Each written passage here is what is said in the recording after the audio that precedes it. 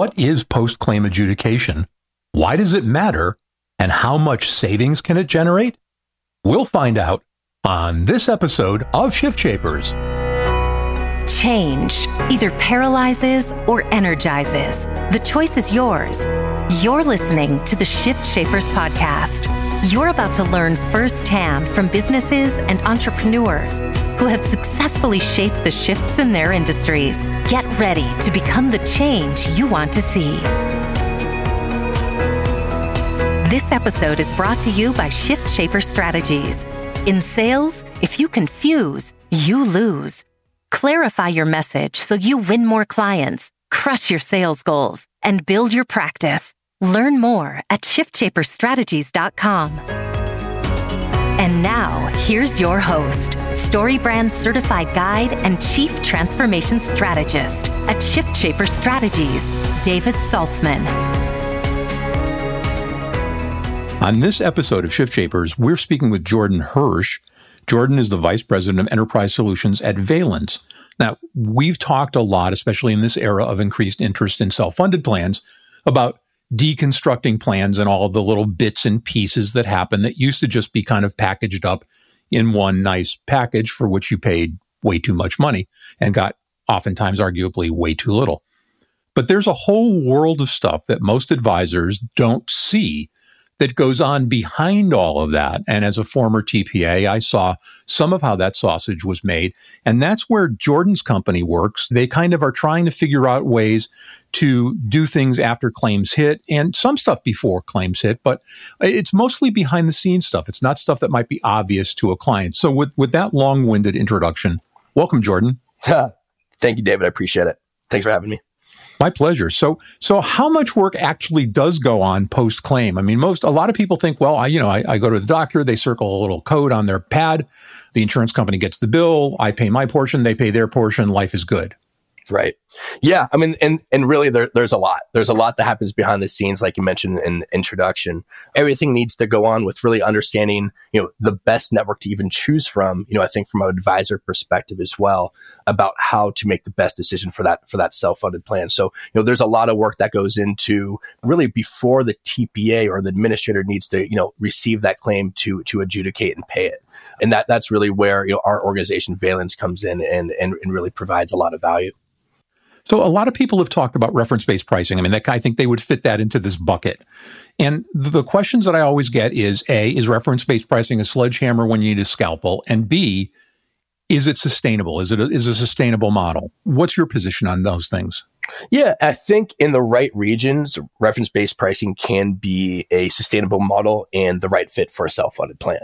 The route that we've taken, we've seen a lot of adoption in the self-funding community has been, instead of, really taking that reference-based pricing approach and going, full bore with it, let's understand if we can achieve strong and advantageous reimbursement amounts at a percent of Medicare or at a reference-based price, but that's agreed to with specific health systems, and really build those client-centric networks that are agreed upon and really members aren't putting any type of harm's way when it comes to the payment and reimbursement.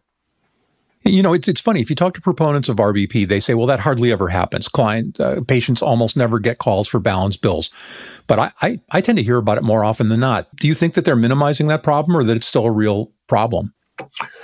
Again, not to be political, but I do think it's regional in nature. I think Northern California, let's say Monterey County, the amount of provider appeals based on a reference-based rate compared to, let's say, Houston, Texas, I do think there is a significant delta between that. But from what I've seen as well, David, I would agree with you that what I've seen in practice usually is there's more volume of appeals and balance bills than some of the data suggests coming out from some vendors. That's interesting. So another technique that a lot of people play around with is either narrow networks or high performance networks. Some people conflate the two of those. I think they're different things. Can you give us some background on those two things? Yeah, I think, from a high performance, I think narrow network, the connotation for me is more, again, just a narrow or concise panel of providers that without really looking at quality. I think quality is kind of the big X factor there. And when we look at high performance networks, it's really combining both cost in the reimbursement piece and also the quality aspect as well. And so how can we route, steer, and incentivize using plan design members to see those providers or facilities that are in network, but how can we make sure that key metrics like readmission rates, complication rates, mortality rates, we're taking that into account and making sure that when people do stay in network or go to the panel of those high performance network partners, they're getting top tier coverage and top tier care. How often are people wowed by the fact or amazed by the fact that that you and I have known and a lot of other practitioners know that there's this inverse relationship in medical care between cost and quality, and you sell them quality and then they all of a sudden realize, holy cow, it's actually cheaper. Yep. Yeah, all the time. And I think probably a lot, you and maybe a lot of the listeners, saw the RAND study that came out a week or two ago. Was one part of their executive summary. It said that there is really no correlation between cost and quality. And I think there's, from the data we see and how we, build and power some of these high performance networks, there are some what we would consider low quality facilities with some great and high performing physicians and providers there, and vice versa. There's, some really high characteristic facilities out there with some very low performing providers there too. So you're going to get a mix regardless of where you go seek care. But again, from what we've seen, I think from what other sources have seen, there's really no correlation between cost and quality out there. Are you seeing any let up in the medical groups trying to stop the creation of specialty hospitals? I think if we had specialty hospitals and generalist hospitals a long time ago, this notion of cost and quality might have been settled.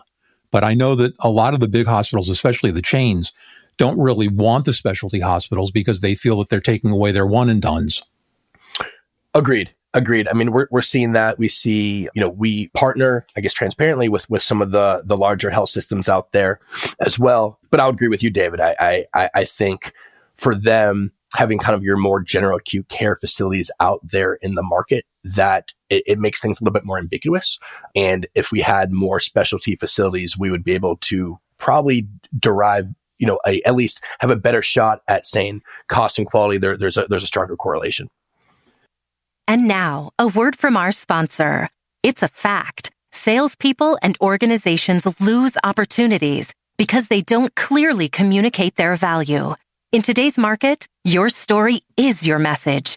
It should be crystal clear, perfectly arranged, and precisely targeted to attract the clients you want. As a certified story brand guide, we use the exclusive SB7 process to create that story and the websites and collateral that deliver it. If your message isn't cutting through the noise, we can help. Visit us at shiftshaperstrategies.com to learn how we can help you find, clarify, and deliver a message that wins clients, crushes sales goals, and builds your practice. In sales, if you confuse, you lose. So learn more and schedule that call today at shiftshaperstrategies.com. That's shiftshaperstrategies.com. And now, back to our discussion. All right, so let's jump over a little bit and talk about an area that a lot of people may not be aware of if they haven't been on that side of the Wizard of Oz curtain, as I call it. This ability to renegotiate out-of-network claims after the fact.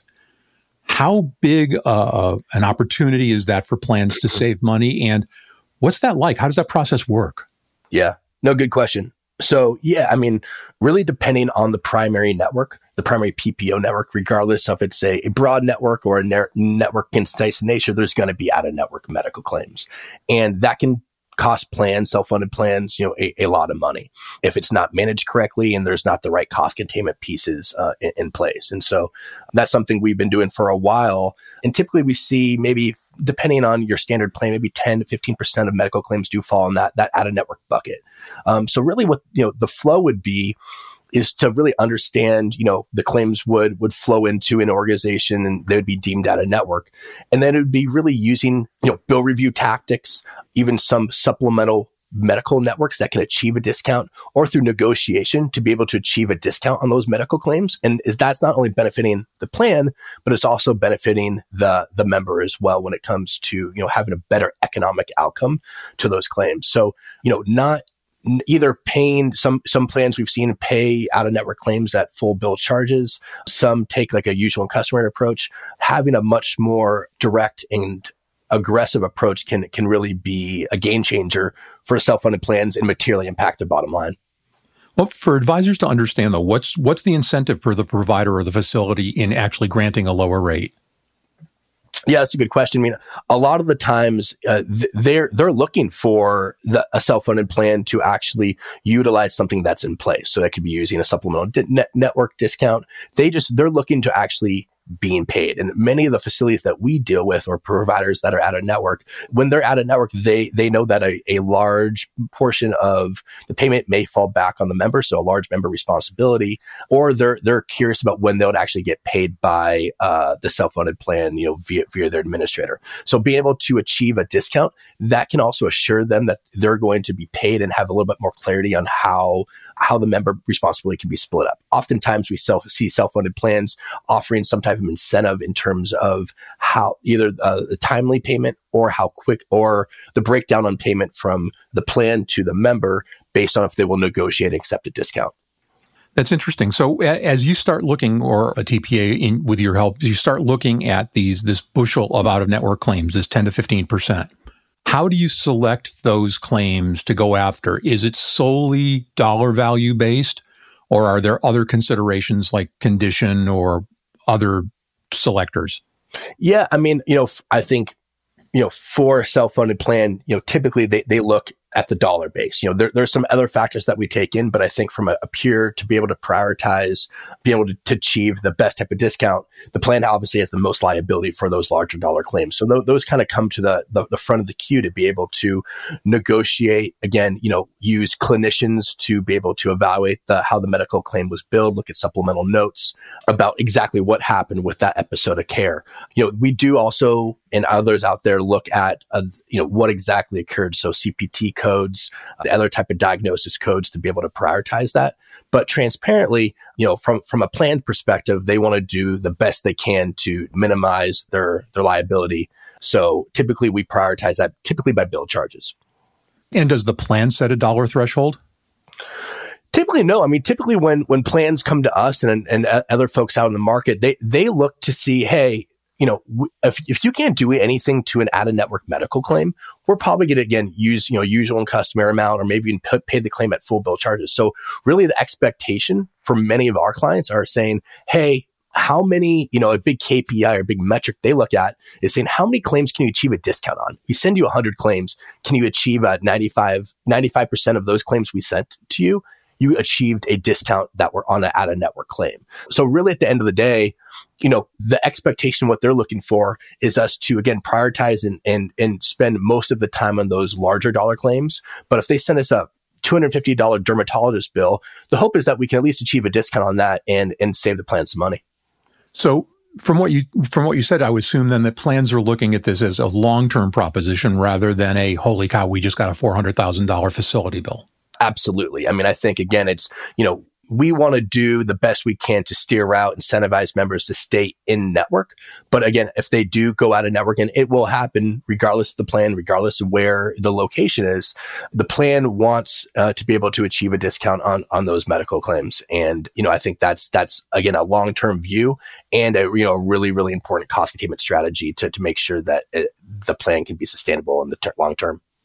Does any of this repricing ever, it must get messaged to the member, and how do you message that, and do they just find it totally confusing? It is confusing. I mean, I think, everything we probably, and I'm sure in past interviews and conversations, a lot of this is confusing. In terms of how it's communicated to the member, that's something we work typically with the administrator on, is passing the right type of EOB messages across to the administrator. So members, when they get the actual EOB, they're able to understand that the claim was out of network, but also that Valens or whatever, organization is achieving an out-of-network discount on the claim, applied, a 50% off bill charges or 175% of Medicare type of reimbursement structure to the medical claim. But typically, again, what self-funded plans, usually do apply much leaner benefits if they do stray from the primary network. So do you advise employers to do any communication of this fact to members up front, or would doing that lead them to be more lax about whether they stay in or out of network? So we do advise that they do communicate by saying, if you do go out of network, one, you'll have benefits. And two, we do work with an organization to be able to achieve a discount or, work on your behalf to get a discount on out of network claim. But I think between using plan design, it's a very, very strong incentivizer to ensure that members, become healthcare consumers and do stay in network. So it is communicated as a benefit to the member. But again, during open enrollment meetings, during ongoing communication, education sessions, there's a big answer to the why you want to stay, in the primary network or in that high performance network. I mean, have you seen a significant effort at transparency? I mean, we all hear the phrase that medical care is one of the few things in life that you always get before you know what the price is. Because, especially if somebody gets a dread diagnosis, they go where the doctor tells them to go. They don't really think about whether it's in network or out of network. Oftentimes it's a dire situation. Are there any efforts at transparency that are helping that, either transparency on cost or on quality? Yeah, I mean, we try both. I mean, with our high performance networks, when I'm seeing it more and more in the market, you see tools, Castlight Health out there, and many other transparency tools. But what we try to, especially again with our high performance networks, is allow, through some of our a program when it's Navicare, it's more kind of care concierge, allow our members to interact directly with those folks and understand what type of reimbursement. If I'm going to go in and I'm going to have a colonoscopy in Northern California, what are my, in-network options? And then also based on, derivative of Medicare and those types of reimbursement models, what should I expect for being the total allowable and how that would affect me as a member? So I think from a cost perspective, it's absolutely crucial and something that we're going to see more and more of as an industry from a transparency perspective. And then also on quality. I mean, same thing again, like I spoke about earlier, some very, very high quality facilities and surgery centers do have some low performing physicians. So we try to dive a little bit deeper too through some of the tools that we have about saying, not only do we going to want to route you to a high quality facility, but we also want to ensure that surgeon is a high performing surgeon on there. So we dive a little bit deeper than just routing someone to a facility that gets well marks. We want to ensure that their physician or their surgeon also is very well performing. Are you seeing any plans mandate interaction with a care coordinator for certain conditions? I guess out of our book of business, I haven't seen any plans mandate that. I've seen incentives though. I've seen plans incentivize through, additional contribution through, it could be just even external gift cards. If there's interaction with that care coordinator or with that care navigator, and really, what again, it can really ensure that not only are they going to an in-network provider and help coordinate that visit, but also it's ensuring that they're going to and getting quality care from a high-performing surgeon. So I haven't seen any mandate, but I have seen a decent amount of plans actually provide incentives to be able to utilize this benefit that they offer of, a concierge or a navigator. And do you have any idea what kind of engagement that gets? Not off the top of my head, just a swag or just off the, a guess would be about maybe 50-50 of members for either in or outpatient type of care engaging with a navigator. But I haven't actually run those numbers in terms of pure engagement. So we've got just about a minute or two left. And I wonder if we were to wrap all of this up, if a plan were to employ all of these methodologies, what might their average savings be in a plan year and a treaty year? Yeah, I mean, from what we've seen, especially also when you combine the high performance network with the out of network type of containment, and also you put a strong care management solution on the front end, we've seen a lot of stop loss cares also rate and evaluate networks that are high performance in scope and be able to pass that savings on the self-funded plan. So what we're seeing is really 15 to sometimes 25% yield when it comes to better overall healthcare spend. So a plan with a medical spend of $1 million, implementing these types of tools and the right education training to the members, we'll see could reduce their overall medical spend about 25%. Well, that's a tidy sum, and it's something that everybody ought to think about, especially those advisors who are working with clients who are in this arena. Great time to end our interview. Jordan Hersh, Vice President of Enterprise Solutions at Valence. Jordan, thank you so much for sharing your expertise with our audience. Yeah, thanks, David. Thanks for having me. The Shift Shapers podcast is a production of Shift Shaper Strategies and may not be reproduced or quoted in whole or in part without our express written permission. Copyright 2020, all rights reserved.